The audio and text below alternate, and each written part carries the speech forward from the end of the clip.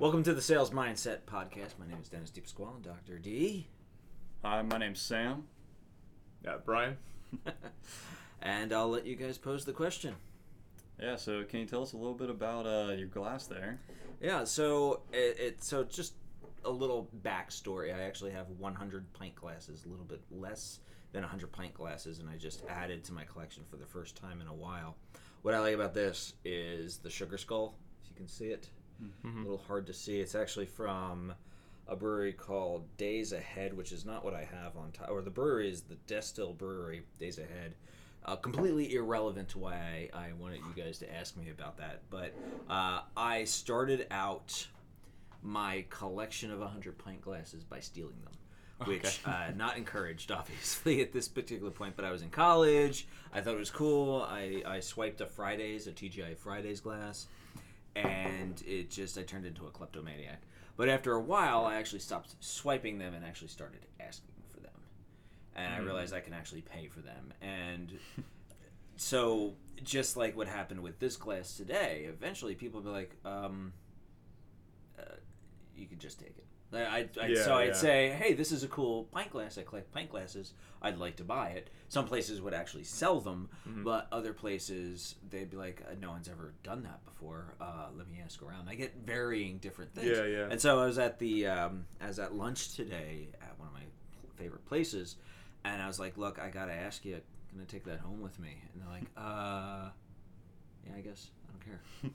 And, of course, I thought about that for today's podcast just because it's so important to just ask. And I think a lot of people don't realize how, whether it's sales or anything else, just asking will often get you what you want. And point two of that is, I just got a fence installed in the back there. And there were some problems with the fence. And I think a lot of people will be afraid to ask for things, so there are some problems with the fence. And to the credit of the person who put the fence in, they put it up in lightning speed. So where most places are saying it's 10 weeks out before you're going to get a fence in, they did the quote actually a week ago today, and the fence was up by the end of the day yesterday. Unfortunately, one of the things you'll see in business is you can either get it done well or you can get it done quick, and oftentimes the two cannot be done at the same time. And so there's some problems with it, but in particular some of the fences was warped because they weren't paying attention to the pieces that they were putting in.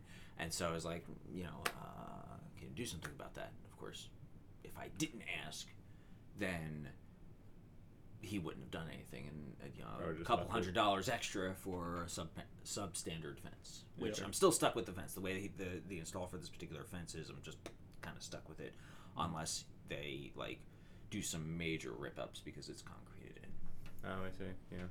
So, and I know I did something with that for you guys, and I want you to talk about your experience. The rejection project. The rejection project. Yeah. That was a weird one, and one that was it was the first experience for me where I had been given a project like that, just completely outside of any framework in class. Just go to businesses and ask them to donate to a local. Well, it's they were doing the other thing, the door prizes. That one. Yeah, that's right. Yeah. And it was honestly, people were kind of taken aback. Like, they're just like, people don't expect, they expect you coming in for business, and then just say, hey, can I speak to the manager? I'm here trying to, help and gain door prizes for this organization. And everyone was like, oh, yeah, sure, okay. And then, I'd give them my spiel, tell them what's happening, like, it's donating for a good cause. And, most people were just like, yeah, no, I don't have anything to donate right now. And I honestly had a lot of people just open up and start telling me about their stories and their business. And this one lady, she kind of ended up was asking me for help because she was needing some money. And I don't know, she was a really cool lady, but I did not give her any money. But it was just But she nice. asked, right? Yeah, she asked. Yeah. You coming out in a net negative on that one's kind of probably not the goal of the rejection project. I really enjoyed it, actually. I went in groups, or we kind of split off into pairs or trios. And one of my favorite parts of it was going into a sausage place on Fourth Ave Food Park. What's that one called? Oh, I know. Federbackers or Yeah, something like that. Feidenbachers or something like that. Yeah, it's a German F name. And we went in there and we said, "Hi, I'm Brian. This is Gabby. We're here from the University of Florida Business College, and we wanted to see if you might be interested in donating to an event that we have coming up." And he said, "I'd probably have to go and talk to the manager or what have you." I'm like, "Hey, before you do that, man, like I've never been here. What is this place?" And there was like so much like meat and cheese just like all around. I'm like, "Can I get a sample of that sausage?" Right? Yeah, it was. No, we were there for like 15 minutes. He's like, "Yeah, sure, I'll give you a sample." I think they're relatively newish. So he, handed me like one thing. He's like, "What do you think of that one?" Like, "Oh, it's pretty good. I kind of like that it's spicy." Like, "Oh, if you think that one's good, you should try this one." And we had it back and forth for like 15 minutes, and then I felt kind of bad because my other two teammates, they weren't interested really in having the sausage. We were just there to kind of go like bang, bang, bang, try to get ask a few different businesses in Fourth Ave Food Park. I was like, "I just want to try this sausage," and we were sitting there talking for like 15 minutes about the sausage. Mm-hmm. They did. I think they gave us a gift card as well, which was nice. I remember that there was something, actually, I thought they were interested in actually doing more. Oh, really? And so what's really interesting about your story is how you actually started developing a relationship with them. It wasn't just, I'm going to sit here and wait for you to find your manager. You actually engaged them about who they are. Obviously, in a real sales situation, you're going to want to learn a little bit more before you walk in there. So, just for the listeners here, what this project is, it was based off a book called Rejection Proof by a guy named Jia Jiang. And the idea here is you actually had to collect no's, not yeses. And, it hopefully showed you that the rejection isn't a big deal. And actually, when you put away the pressure of getting that yes, you're actually a little bit more relaxed and more successful as a result of it. And one of the things I've noticed in that project is that people are more successful in the project than they are with the business development project, with the actual fundraising that they do for organizations. Mm-hmm. There's something like really low stakes about it, like going in and not really expecting one way or the other. Even if you go in looking for rejection, I feel like nobody, even if you say that, nobody goes in specifically looking to get shot down. So you still try a little bit, but it's more so tempering the expectation. So you go in like, if I don't get it, doesn't matter. Like, I was already told that it's not a big deal if I don't get anything. Mm-hmm. It was a whole other thing. Like going in and not being sure if it was going to work out or not meant that you weren't really nervous because like, I can't mess this up. Mm-hmm. Yeah, but I like your point about the store. I don't know the name of it. But not just being totally like, okay, where's your manager? Can I speak to them? Just like actually having a conversation with them, asking them about what they do there. Getting to know like about the store. If you that's much likely more likely to lead to success. Yeah, actually. I want to find the name of the store. I feel like we should give them a proper commendation for their lovely products. I agree. I'm actually looking it up right now so that we can do this. Here in Gainesville, Florida.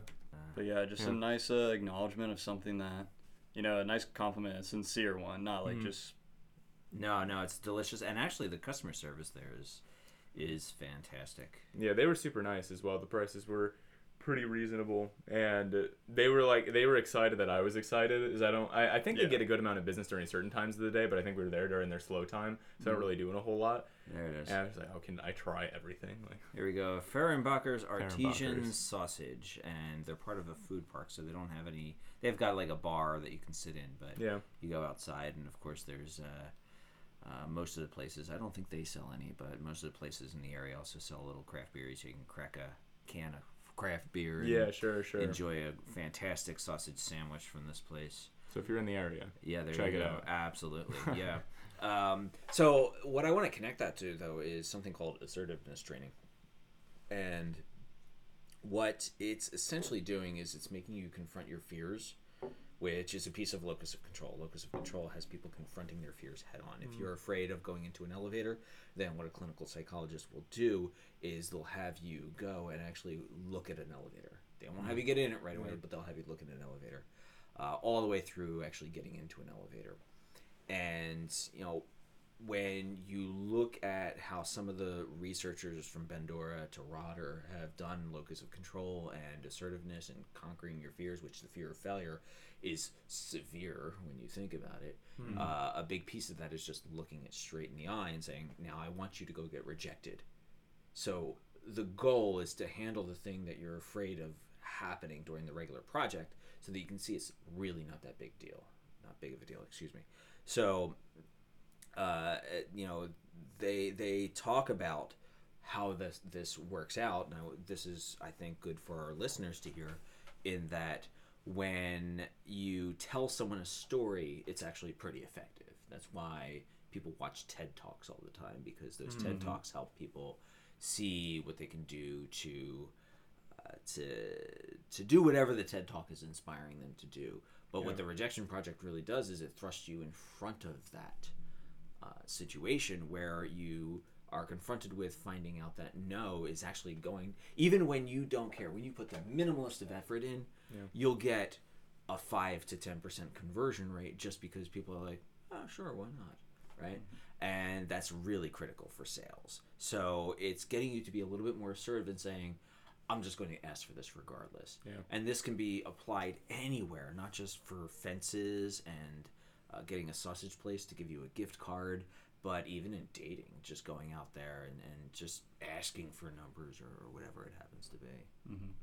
And you talked about that fear, like initial fear, and with asking for a sale, when you start out, you're going to be afraid. You don't understand the process. And I think that lack of understanding really just feeds into it, and you're not going to conquer that fear until you understand it.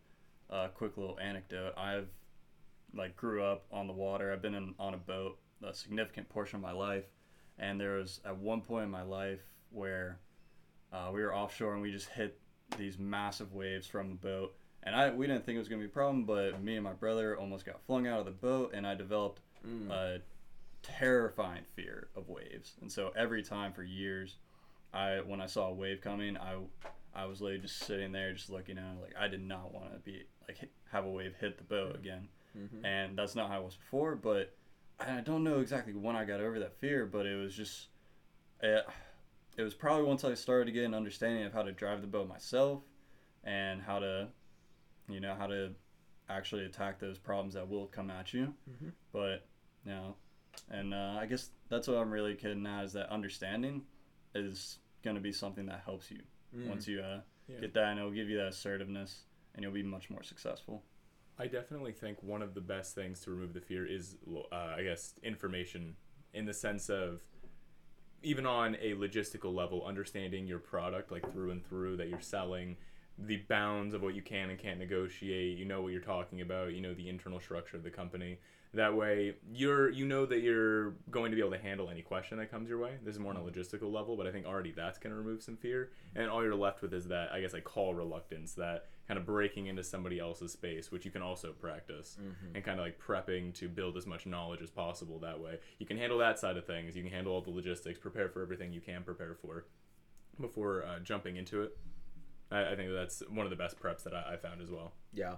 So your story made me think about mountain biking. And so I know I've got a mountain bike. I haven't actually hit it since I broke my wrist in 2019. But and it wasn't from mountain biking that I broke my wrist. But when I was mountain biking up north, so Florida, there's no real mountains in Florida. There's trails. One of the things that I remember was not working with, but I had a friend who was much more novice with his mountain biking. And when we would go out and do the mountain biking, I would just be balls to the wall, just boom, go through the trails, the switchbacks, whatever. But he would be so much more timid because he was afraid. Well, because of that fear, he was getting into more accidents. He wasn't incapable of handling his bike. He was just more afraid, and as a result had more errors. And I have to wonder, thinking about analogies or metaphors or whatever, when we look at the mistakes that we make when we're afraid because we hesitate too much, instead of just plowing forward and going into it, just, sometimes it's better to go in and not care. Just do what you've got to do. And same thing with the boat. If you're more afraid, you might be more, prone to make an error with steering or whatever. A boat is far more expensive than a mountain bike. Going into these things, but the same thing with sales. You're so afraid of making an error that you come off as timid, and that can come off as unconfident about the product or services that you're selling. Yeah, and those are kind of mistakes that are easily fixable and not ones that you're really going to learn from a lot unless you fix that timidness. Mm-hmm. And I'm kind of just thinking about like one of my my cousin's husband. He's a big snowboarder, Mm-hmm. and his way of thinking was just, if you're not falling, you're not learning. And so it's to that point where you're pushing yourself, not that you're afraid, you're pushing yourself to always be learning, and you're going to be on that cusp where, like, if you're timid, you're kind of making silly errors Mm-hmm. and not making the mistakes that you're learning from. But if you're doing everything right, pursuing what you know works, but then you'll find things that in that formula that aren't to perfection, you know. So I'm going to take this metaphor just even a little further, because you're talking about skiing now. Mm-hmm. And I forget who was talking about it, but I remember someone talking about skiing. Maybe it was Jordan Peterson or someone else, I'm not sure. And they were saying, when you're skiing, how do you avoid the trees? Well, you don't look at the trees. Yep. Because you're going to go where you're looking. Same thing with cycling. You know, when I was on the triathlon team, when we did bike handling exercises, the big thing is you look where you want the bike to go, and that's where the bike will go. Same thing when you were getting, I don't know if you guys have motorcycle licenses, but when you're learning how to ride a motorcycle, they're telling you the same thing. The bike will go where you look. So be careful where you look, basically. Mm-hmm. So if you're looking at that failure, that's what you're going to manifest. If you're looking at the success, or in the case of the mountain bike, you're watching the trail, not the trees. In case of skiing, you're again watching the trail, not the trees. You know, where you're putting your attention to is where you're going to end up going. Absolutely. Yeah, I definitely can relate to the motorcycle one. You just reminded me. I ended up dropping the bike when I was doing my motorcycle license. It wasn't a full drop, so they didn't fail me, thank goodness. Like, they said if it was like a full drop, that would have been over. But it was like a, slowly going down with like a couple. I think there's 100-pound one in bike. every class. Yeah. Oh, there was a couple in mine. It was okay. It was a very diverse. See, that's why I took the people. Grom and not the Harley. Yeah, I'm so glad I was put on like the smallest thing that's barely a motorcycle, like 150cc or something like that.